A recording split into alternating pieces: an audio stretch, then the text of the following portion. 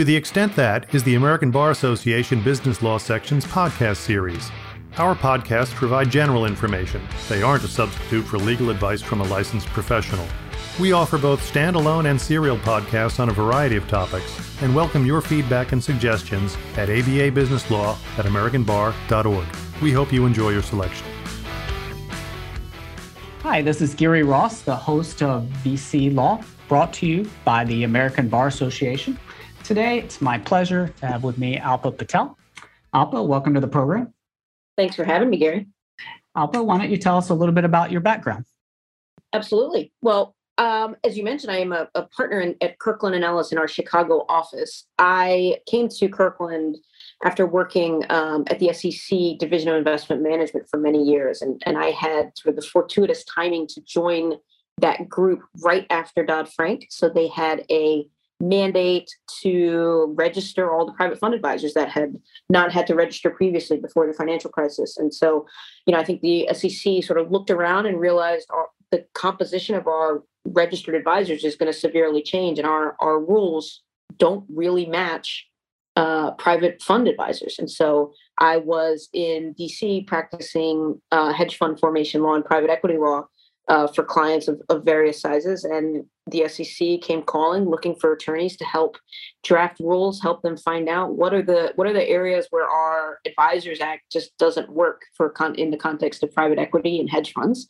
And so I was fortunate to join, and 5-6 years later, having spent time writing rules, writing no action guidance, teaching the SEC exam staff and the enforcement staff, hey, here's issues that you should focus on exams.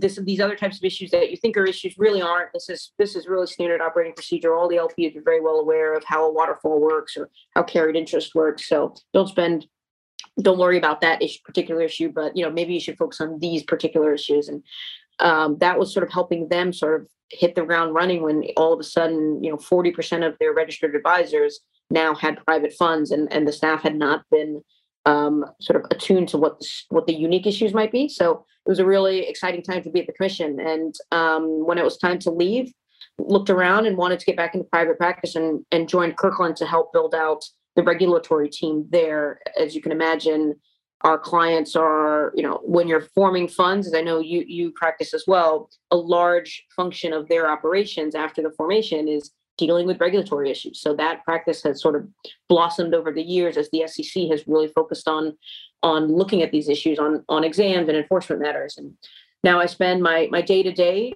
counseling clients of all sizes, private equity, venture capital, hedge funds, trying to work through, whether you're registered or you're an exempt advisor or you're a family office, trying to figure out how do you sort of stay on the right side of the applicable regulations. Yeah. Now, a lot of people, when they leave the SEC, they stay in DC, but you went over to Chicago. Can you tell us about that without revealing anything personal that you don't want to share? No, yeah, I love DC and we were there for a long time. I was there since law school, and it's a great town. And I was with Kirkland in our DC office for a couple of years, and then just decided my husband's a Badger, so he was excited to get back to the Midwest, and there are Badgers galore in Chicago. So was happy to make the move, and that is actually Kirkland's sort of headquarters as well. So as you can imagine, it's not bad for the career to make it back to the main office. And the Chicago office is it's fantastic. It's vibrant. It's growing as always, and is still the center of our gravity. So it's been a great move. Great. And how long's the drive from Chicago up to Madison? It's 2 hours. We can do it in an hour and a half if we're lucky, but traffic's been terrible lately. Yeah, that's not bad at all. For the Dodd-Frank Act, obviously there was a precipitating factor. There was the the financial meltdown. There was the Great Recession, and all of that. We're here to talk about today the proposed rules of private fund advisors that the SEC released in February 9th. And as of this podcast, they just recently reopened the comment period after closing. Now here, it doesn't, to me, correct me if I'm wrong, it doesn't seem like there's a precipitating factor here. We haven't had, obviously we've had COVID disruption and the like, but I didn't have the sense that anything was broken in the sense that, whereas Dodd-Frank was to redress something that happened.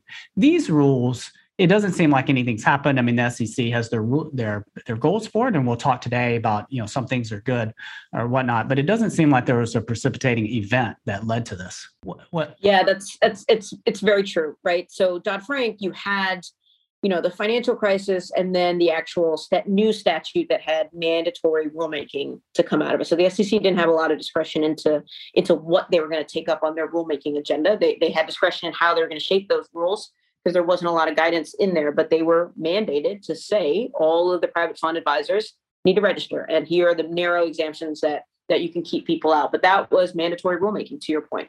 Now, I think to your other point, this was a function of not very many people make the argument that private funds were the cause of the financial crisis. But if you're a regulator, you sort of don't let any good crisis go without taking the shots that you want. And the SEC for many years have been trying to close this loophole that existed in the Advisors Act to keep private fund advisors out, and finally found their moment with this massive rulemaking of Dodd-Frank to pull them in. This the current sort of rulemaking agenda is very robust, not just the rules we're talking about here, the proposals, but it's sort of rulemaking at an unprecedented rate in the SEC's history. And that is just a function of the chairman. And you're right, there's no financial crisis to point to. There's no new legislation to point to. It is really just a chairman that has sort of in their mind, in Chairman Gensler's mind, the mandate to push through, groundbreaking reforms on all sorts of industries. So it is all discretionary, and where that leads us, we'll sort of see. But you're right, nothing specifically to point to say this is absolutely needed in this moment. Now, obviously, you're no longer at the SEC, but how do you think things went down inside the building? Does the commissioner just decide, hey, we need to get tough with private fund advisors? Do you think he gathers together with some advisors and comes out with a rough outline and then throws it to the funds division? How much direction do you think comes from kind of up top, and how is that sort of fleshed out, the actual rules? Yeah, it's a great process point of internally in the building. Whenever there's a new chairman, and I lived through a couple of them, when there's a new chairman, you sort of dust off the priority list. Each policy group, so investment management, who monitors or administers the Investment Company Act and the Investment Advisors Act, has their list of wants, right? That every group's got it ready, and then depending on who the director is, it may shape one way or the other. And when the new chairman comes in, you dust off the list, you decide what order do we want to put it in to present, to try to get our stuff on the chairman's rulemaking agenda, because they are the one that will control all rulemaking, what goes on, what doesn't go on, how fast we move. What I've gathered from this particular chairman, though, is it has not necessarily run that way. The chairman came in with his own mind about, here are the things that we need to address. And so I don't know that these private fund rule proposals were on the Division of Investment Management's top priority list on day one. I think this was much more of a top-down Chairman Gensler saying, here's what we're doing, and I want it done immediately. Now, the issues they're trying to address didn't come out of thin air. There are a lot of issues that, the granularity of it all would have come from the commission as a whole's experience with exams and enforcement and talking to constituents, limited partners, different people that come into the SEC to sort of plead their case about things that they need addressed by rulemaking. And so the details would have come up through the sort of organic process of the SEC. But the idea to say this is number one on my list, or top five on my list that really needs to get out the door, definitely would have been pushed through by Chairman Gensler and his sort of senior advisors group that surrounds him to push it forward. Yeah, and the comment about the SEC seeing things through exams and the like, and seeing things that could have been made easier on investors, enhanced disclosure and the like, and we're about to get to the specifics here, but that's a good summary of the beginning part of the SEC's proposed rules, which run, I think, 342 pages. And there at the beginning, they talk about like some of the calls behind that. And, yeah. And with that, let's get right into the first thing. And I've got a bullet point list, Alpa, but if some other order makes sense, let me know. No, please. The first one here, the quarterly statement requirement. Do you want to give people a rough idea of the quarterly statement, or I can as well? Yeah, no, sure. What it effectively is going to require on all registered advisors, and I'll try to make that point as we go through, because some of these rules apply to unregistered advisors as well, ERAs, foreign private advisors. But this rule in particular is for our registered advisors. It's going to require a quarterly statement for each private fund within 45 days of the end of a calendar quarter. And within those quarterly statements are very specific, granular, itemized reporting on, and broadly, it's one on performance reporting of requirements of quarterly performance on whether if you're a liquid fund or an illiquid fund, you would provide different performance metrics, but required on a particular sort of standardized approach to reporting either IRR or total returns and what you're reporting there. But then also a detailed accounting of fund fees and expenses. So a fund level table that details the amounts of compensation paid to the advisor or an affiliate. If you're paying carried interest to the GP that quarter, you'd have to report that. And then the amount of any offsets, rebates, and waivers as it applies. So it's, as if your mind is sort of thinking, wow, this is getting complicated, you're right. Like there's a lot of detail here, and we're only sort of halfway through what the requirement is. The next sort of big category is detailed accounting of portfolio investment compensation. So this is geared directly towards private equity advisors that are taking effectively control positions in their portcos and causing the portcos to pay certain items to the GP or the manager. And, it's requiring a very specific, any amounts paid to related advisors. And you have to sort of provide granular reporting on each of these things. And, I think one of the big issues, limited partners, one of the issues I'd say industry has always said, and certainly it's a theme in the comment letters that the industry has reported here, is, look, this is what you're asking for is a highly negotiated point. Like, obviously, we want to give disclosure to investors. We negotiate with them what their specific disclosures are. It can get very long and tedious. CalPERS list of reporting is very different than OPERS. And so Right. that's we are giving them information they want in the format that they want. And then, oh, by the way, we fill out the ILPA template as well for a lot of other people. You, SEC, are now asking for, a third type of reporting to fit your particular scheme. We are always looking to be transparent with our investors. Now, on the other side of that is investors expressly saying to the SEC, we can't win these negotiations. We aren't getting the information we want. And so, while the CalPERS and the OPERS may be getting their particular granular reporting, filled out, the middle market, so to say, LPs or smaller LPs are not getting that concession from LPs. And that has been a constant refrain. Even when I was at the SEC, the limited partners coming in saying, we can't get, we're in these negotiations and we're not able to get the provisions we feel like we need, but we feel the need to invest anyway because we've got obligations to fill our own performance standards. So this is meant to hit a precise request from groups of LPs that have said we're not getting enough information from our managers. Yeah, this breakdown of information in categories that make sense. I mean, I've heard from LPs. There's one just a couple of days ago was saying he feels like he needs something to compare apples to apples and oranges to oranges. That getting a different form of disclosure from every fund really isn't that helpful when he's trying to make the decision of how to allocate. And so I've heard really positive things. Completely different from the fund side, the manager side. But the LP side. Yeah, I think, and what I hear from the managers is, well, that's what ILPA template is supposed to be for, right? We sort of, through kicking and screaming, have adopted that, maybe not in full force, but certainly a large segment of the population has, and we have sort of agreed to this idea of being able to submit to investors, somewhat of a apples to apples comparison. Now, I think every manager and every LP will say, look, we don't fill out ILPA completely.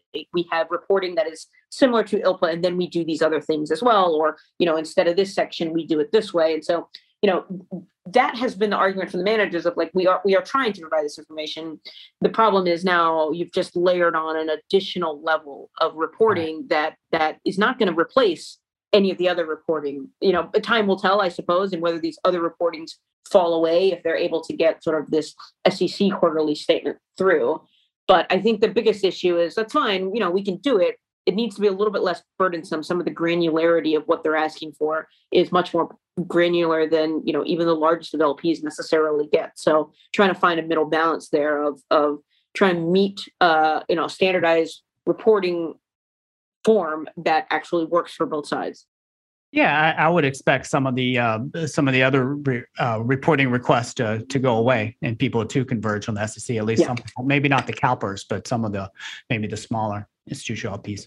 For anyone at home who might be getting lost in the acronyms a little bit, ALPA is referring to the Institutional Limited Partner Association, I believe. Correct?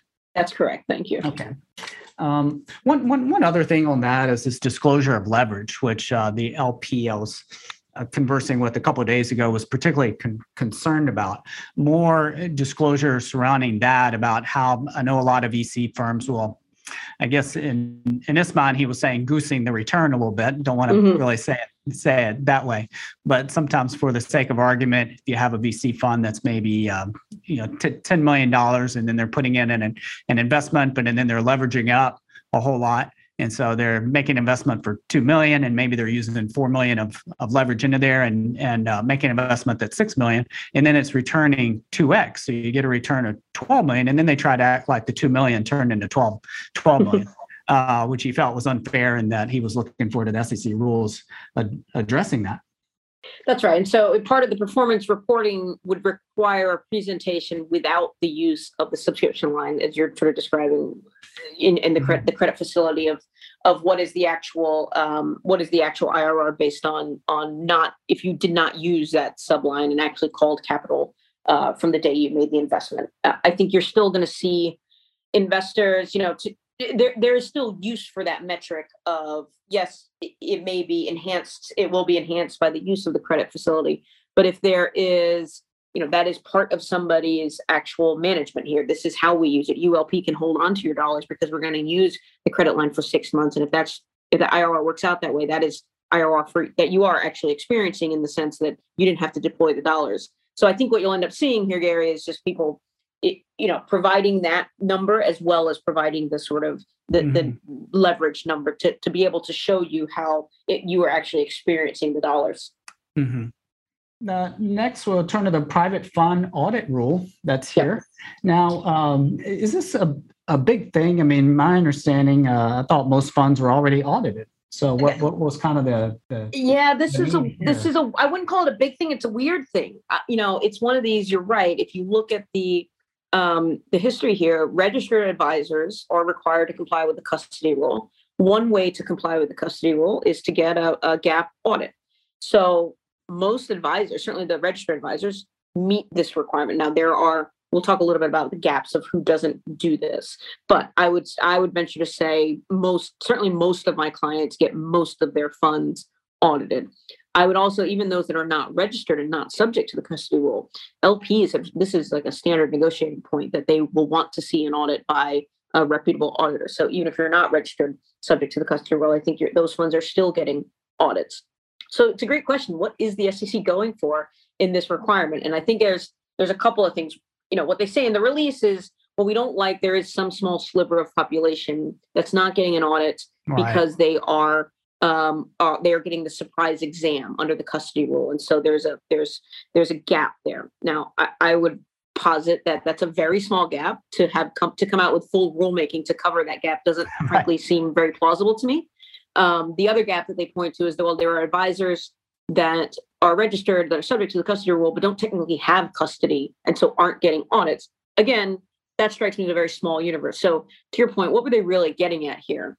I think this is a bit of a backdoor way for them to undercut regulation light. So if you have any if you are a non-US advisor that is registered with the SEC, the longstanding provision has been the extraterritorial reach of the Advisors Act means that we will not apply the substantive provisions of the Advisors Act to non-US clients of non-US advisors.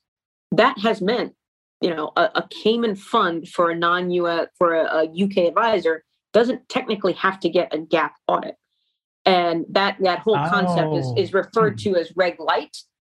This feels like a way to back end into changing Reg Lights, because they don't have a discussion of it in the release. It's just a practical effect of this rule would supersede this known standing of Reg Light. And so that's fine if the SEC wants to change it. I think that should be up for rigorous debate about, like, all of a sudden we're changing how we approach, the Supreme Court has said how the Advisors Act and other federal securities laws in Morrison should apply to non-U.S. advisors. If we're going to change that, that feels like something that should be done in the light of day and a full discussion in the release, as opposed to sort of a rule like this that cites to these really small, narrow areas that feel not quite plausible.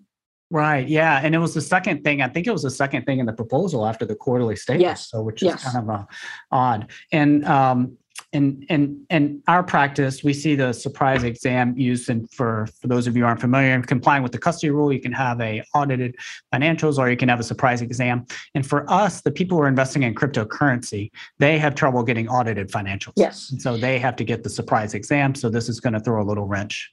It will, and I'll tell you the other group that has difficulty meeting that I've found does do surprise exam is if you're an advisor, if you've got a really older fund and you're now looking to start auditing it, it is not just cost prohibitive. The auditors have said this is almost impossible for us to go back and recreate the work papers from 12 years ago to get you an audit now. And we've seen this in the context of VC firms that didn't have to be registered are choosing to register, and you've got older funds and now they're subject to the custody rule. How do you handle that? So at least they can do the surprise exam. Under this rule, surprise exam is no longer an option. You have to get an audit. And this would be a good time to bring up these proposed rules. So say they're passed the way that they're proposed. So is it going to be just for funds that are formed from the time of effective on, or are people going to have to drop everything and do the quarterly information statement and do the audit financials and all of that for funds that have launched 9 years ago? Yep, that's a great point. And that's probably one of the biggest sort of pressure points in these rules. They are retroactive. So in the sense of the fund could have been formed 9 years ago, doesn't matter. If it's in existence now, these rules will now apply to it. And what we're talking about here can be changed in due course. There, no doubt the SEC will give a good long period of compliance. So it's not like it's going to have the month after the final rules are dropped. It'll be about a year or maybe longer for compliance. But you're right. Any fund in existence is going to have to start doing these things going forward, which is going to be very difficult for the reasons we just talked about. Some of the later rules we're going to talk about that do have this same retroactive effect are truly problematic and going to be very difficult to implement. Yeah, and I can imagine some people who are in year 7 or so and they're trying to wrap things up, they might roll the dice a little bit and say, well, and so we'll just try to stay under the radar for a little bit. For the next one, the advisor-led secondaries rule. In our practice, we represent a lot of emerging managers. So this idea of kind of advisor-led secondaries isn't something that comes up a whole lot every now and then, but a whole lot. Why don't you tell folks what this is getting at, what exactly an advisor-led secondary is? Yeah, this is a hot topic for the SEC. So this was not a surprising point for them to focus on. We're seeing this on exams where the transaction at issue is a highly conflicted transaction. So I understand why the SEC is focused on it, but it's effectively where the advisor decides we want to do something with the fund, either restructure it, sell an asset of the fund, recapitalize it to a new fund. And so the advisor is on both sides of this transaction. And sometimes this used to be called sort of the zombie fund phenomenon. And I think the industry has grown past that sort of. I would cite more to what was happening right after the financial crisis. We saw these concepts of zombie funds a lot, where you had these funds that are in year 9, 10, and some of these assets are just worthless, but the advisor is like trying to do something with it. And so what you would sometimes see is them recapitalize it, spin it into a new fund, try to raise more money from a new LP base to say, come invest in this new fund. And they've gotten an exit for themselves and for the older LPs, but this new fund is recapitalized with sort of a dog investment. The advisor-led secondary industry is huge now in the last 10 years. And I get that's why the SEC wants to focus on it. But the counter to that is part of the reason it's huge is there's a playbook that advisors use now, and LPs are all sort of just aware of what the right way to do one of these transactions are. So in my mind, the concerns that the SEC sort of really were right about and thought through 10 years ago, they're still like a dog with that bone. It just isn't how these transactions go now. It's because it's matured as an industry. Everybody sort of knows the right way to do an advisor-led secondary, and the structures sort of look different in different ways, but it fundamentally is, still a conflicted transaction. But LPs are well aware of how these transactions work, and they typically have to give LPAC consent, sign off on the agreements. And so they know what's happening and can ask the questions, and managers know very well the types of things they need to be disclosing to the LPs to get them to approve this conflicted transaction. So I guess I'm not surprised to see this sort of concept float to the top of the list, but it also feels like a waste of paper to require certain things that have developed over time. And LPs, I mean, clearly some LPs are still complaining about this, because I think that's what has put this topic to the top of the list. Similar, we were talking about the quarterly reporting statements. I'm just sort of surprised to hear LPs still feel like they are not getting what they want out of these transactions, because we do a lot of these now for all of our very large sponsors, and it's just known how we're going to do it. And all of the mechanics are built in. Many of the things that are required by that would be required by the proposed rule are sort of naturally the guidance we give folks. So an odd decision. You also saw this, if any of your listeners fill out Form PF, there were amendments prior to this proposal that one of the changes to Form PF would be if you are doing one of these transactions, you have a 1-day notice to file a Form PF to tell the SEC that you did this. And they have decided that advisor-led secondaries are deemed the same sort of emergent action as if you were in a clawback or a GP were removed, which just doesn't feel like it has the same gravity in my mind to LPs. So an odd one in my mind, just seemingly odd. Yeah. And so the audience knows, I mean, one leading thing here is a fairness opinion. So they require a fairness opinion. Alpa, in your practice, when people do these secondaries, do the LPs receive a fairness opinion, or do the advisor receive a fairness opinion? It's not universal, but in a lot of them, they do. Or a valuation range or some sort of independent price. Now, circumstances where we wouldn't necessarily say it's required is if you were in a true auction, a true third party bid, and an independent third party set the price based on their own diligence to say, yeah, the asset is worth X dollars. And so then that's what they sell for. In circumstances where we feel like there's a true market price, we would say, look, a fairness opinion is probably not required here. Mm-hmm. If you are conflicted and you're selling to your own fund, so, Fund 4 is selling to Fund 7, we would say, yeah, you probably need a fairness opinion because you're on both sides. Like, I can't trust that we're going to come up with the right dollar value for the different sets of LPs here. So let's get a third party to tell us that this is the right price. Yeah. So far, the things we've talked about are relevant just to registered investment advisors, or at least in the proposed rule, they state that these are requirements for registered investment advisors. We got a couple here, prohibited activities and preferential treatment, that apply to all. In another podcast, we talked about exempt reporting advisors. And so these prohibited activities, charging certain fees and expenses to a private fund or its investment, such as unperformed services, is the way that the SEC puts it, which are accelerated monitoring fees if you're getting paid for supposedly, quote unquote, monitoring a portfolio company, which to me has always been a little kind of it's always kind of questionable how much monitoring over and above just kind of monitoring an investment. But if you're getting paid a monitoring fee for 5 years and then there's an exit in 2 years, there hasn't been any kind of give back for those other 3 years. To my knowledge, you can tell us if that's wrong. And then other seeking reimbursement or indemnification for liability for certain activity on the part of the advisors, reducing the amount of advisor clawback, and then charging fees or expenses related to portfolio investment on a non-pro rata basis, and a couple of other things.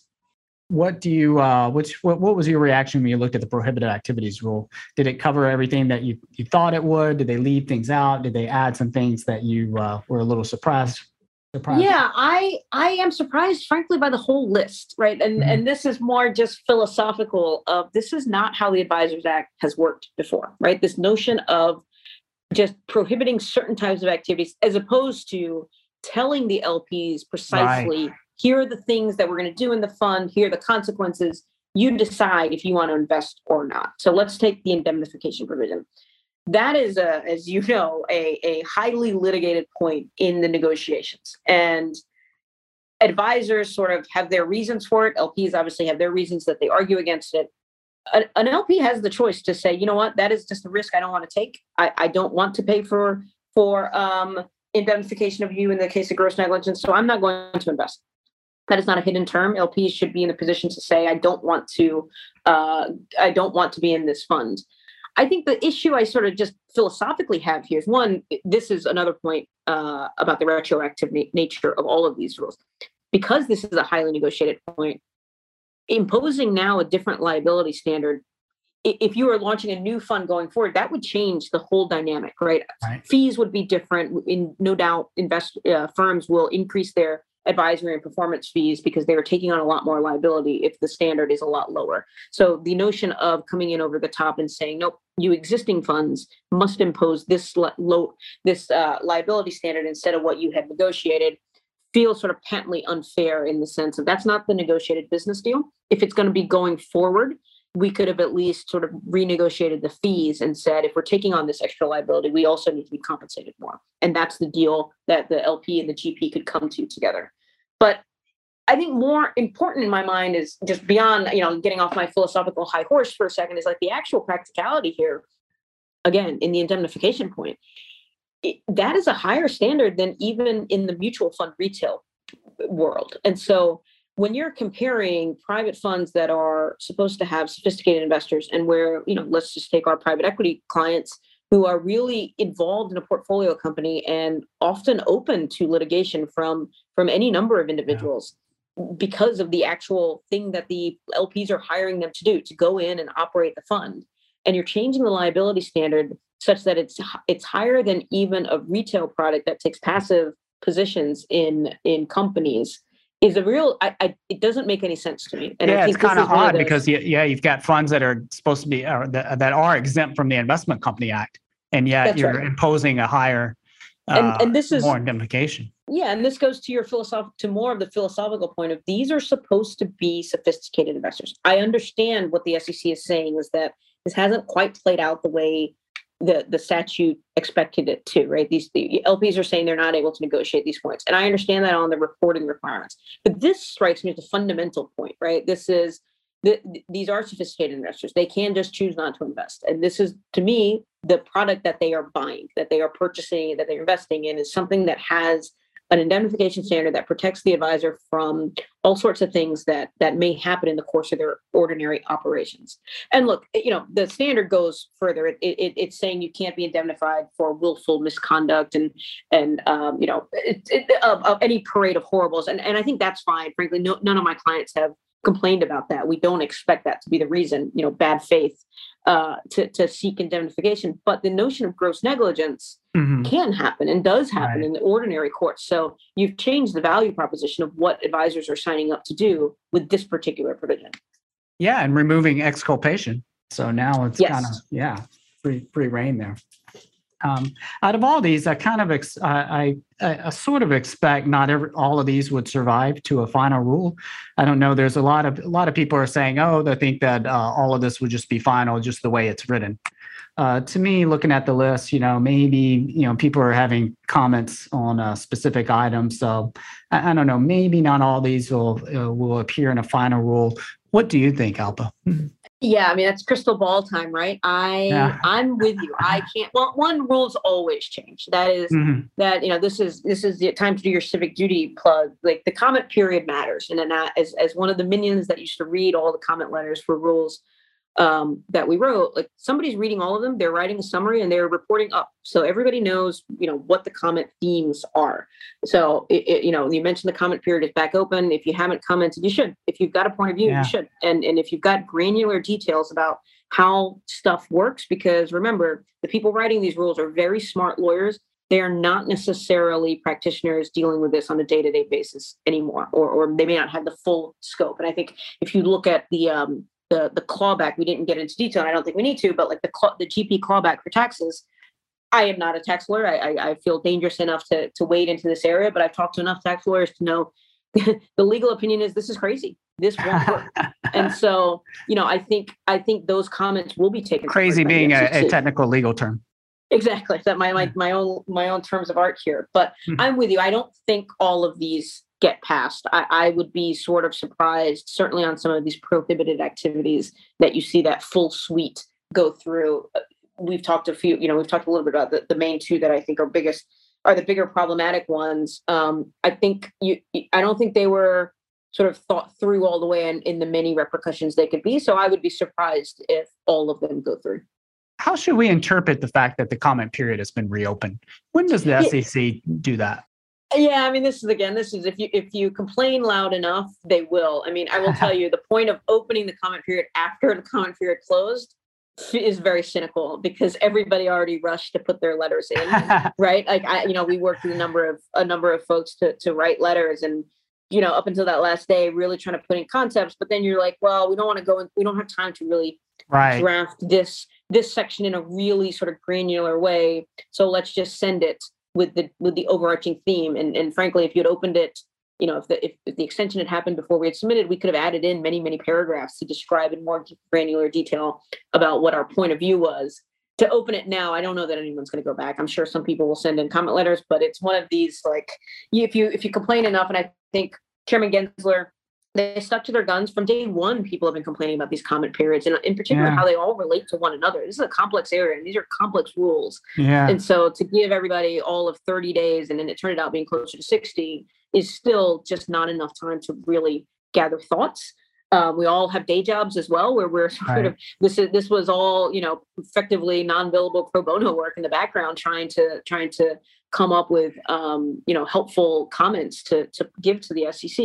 So, but I think what really moved the needle here was the group of bipartisan senators and congresspeople stepping up and sending a letter saying you need to give more time in that front. Like when your appropriators say we are not happy with this, you tend to listen to them than the many other industry participants complaining. Right. Yeah. I mean, Jay Knight is the head of the Committee Federal Regulation of Securities. And I remember he was sending out an email and saying, okay, these are the people in charge of the comment letters. And there's like eight things, all these rulemakings happening. Yeah, there's so many, right? Right. I mean, we're talking about the Advisors Act rules here. There are rules being debated by the corporate finance division and all the other rules that will affect our clients in the same way. So you're not just talking about these rules. You are talking about a whole smorgasbord of rules that have an interplay that nobody's going to be able to sort of really think through appropriately. Yeah. And to close it out on the proposed rules, the preferential treatment rule, prohibiting private fund advisors from providing preferential terms to certain investors regarding redemptions from the fund or information about portfolio holdings or exposures. And then some prohibiting private fund advisors from providing other preferential treatment unless that's disclosed to current and prospective investors. And not just that there's some inequality there, which is normal oftentimes in the LPA or PPM. Hey, we're going to have side letters and the like, but to actually disclose those side letters is usually a negotiating point. Instead, it's just kind of hitting it with the sledgehammer here. What do you think this is going to do to the practice of exchanging side letters and the like? How is that going to affect that? This one will be interesting. I'm sort of surprised. I haven't gone through to see if any of the larger LPs have commented, because this is who that hurts, right? Like they're the ones with, we're cutting you a $300 million check. We expect to get all of this information plus some, because we are the largest investor. We'll see. I think what will happen is, if that side letter provision goes through, you're right. I think this is just going to be a function of, okay, here's all of the side letters to everybody, right? Mm-hmm. Or we come up with compendiums that have all of the detailed provisions. And as you know, certainly in these, these $14 billion private equity funds, there are side letters for each investor. You may have 200 investors. The top 150 of them may have, 150-page side letter, of which 120 pages is just tax stuff that I glossed over from. I'm like, well, that's the tax lawyer's got to deal with that, right? There's sort of very specific items that they need. They're not like these interesting, sexy ideas or points that sort of merit full disclosure, but that's what's going to happen. I think it's just going to be overkill to all the LPs of like, here's 1,000 pages of side letters that you can review through and let us know if you have questions. Yeah, it'll be interesting to see what happens on that. On the one hand, you could see smaller managers who have smaller LPs say, hey, I don't want to give any side letters. We have a lot of emerging managers that come out and they say, oh, we're not going to give side letters. And then 4 months later, they say, oh, okay, well, maybe we'll give one. And then next thing you know, it's just normal. And we just get that's right. Managers with a lot of leverage will just say no. And we've seen that. Like if they've got, if the fund is oversubscribed, everybody's trying to get in, you have no interest in accommodating bespoke side letters. You may just say, look, here's the 10 tax things we'll give everybody, but we're not engaging in the granular negotiations of different side letter terms. And so we're just not going to do it. Yeah. And that could very well be where we end up for all managers. That will be very difficult, I think, because people are just used to getting them. And so instead of saying we're not going to give any, I think managers may end up saying, fine, we'll just have to give it to everybody. Yeah. Yeah. And some people have to, I mean, some funds, fund of funds. I mean, the funds have committed to their LPs that they're going to get certain things. That's right. So they don't have a choice. Okay. Well, wrapping up, is there anything else you think that we should know about on these proposed rules, timeline or anything they left out or the like? Yeah, look, I guess timeline is interesting, right? Comment period is back open. The speculation had been that they'll try to push these rules through by the end of the year. But look, they've got a big rulemaking agenda and they've got a lot of staff leaving at this point. So somebody's got to do all the work. It's a lot of, rulemaking is hard. It's a very difficult process, and it's not just one division writing it. You got to get buy-in from all sorts of parts of the SEC, and they are in, much like everybody is sort of living through the Great Resignation. If you're losing staff, it's hard to keep up. So I no longer find myself speculating as to timeline and just sort of, we'll see how this goes, because this notion of happening by the end of the year doesn't quite seem likely, frankly. I see them tweeting out all these job openings. That's right. Well, my last question for you. So why is it advisor and not advisor? Why is it advisor with ER and not advisor with OR, which is how normal people This is, Gary, this is a question after my own heart. This is the hill for me to die on. Thank you for asking this. This is from my first year associate days. I had a partner once tell me, mark this up on a memo I wrote, and now I am that partner that speaks the gospel here, and that comes directly from the statute. So you will see. You will see all of the rules, all of the regulations, guidances will always refer to an investment advisor with an E. Now, where that comes from, I don't know. I don't know where the sort of genesis of that compared to an advisor, and obviously beyond the scope of this podcast. But when you hear the broker-dealer people talk about advisors with an O, and now, what's the difference between a financial advisor and an investment advisor? You open a whole different can of worms. I had a website designer once, and just no matter how many times I would put in SER, he kept changing it to OR. He's like, well, I prefer that spelling. But I'm like, but I can't have that spelling. People will think I don't know what I'm talking about. That's right. Well, great. Well, Alpa, thank you so much for your time. We know it's very valuable, and just thank you so much for telling us about these proposed rules, and we look forward to you coming back one day. It's my pleasure. Thanks for having me on. Yeah. All right. Enjoy the rest of your day. Thank you. And thank you, everyone, for another podcast from VC Law from the American Bar Association. See you next time. Thank you for listening to the ABA Business Law Section's podcast series, To the Extent That. The section offers a robust collection of content. To explore more about this topic, or to learn about joining the section, visit ambar.org/bizlaw. That's BIZLAW.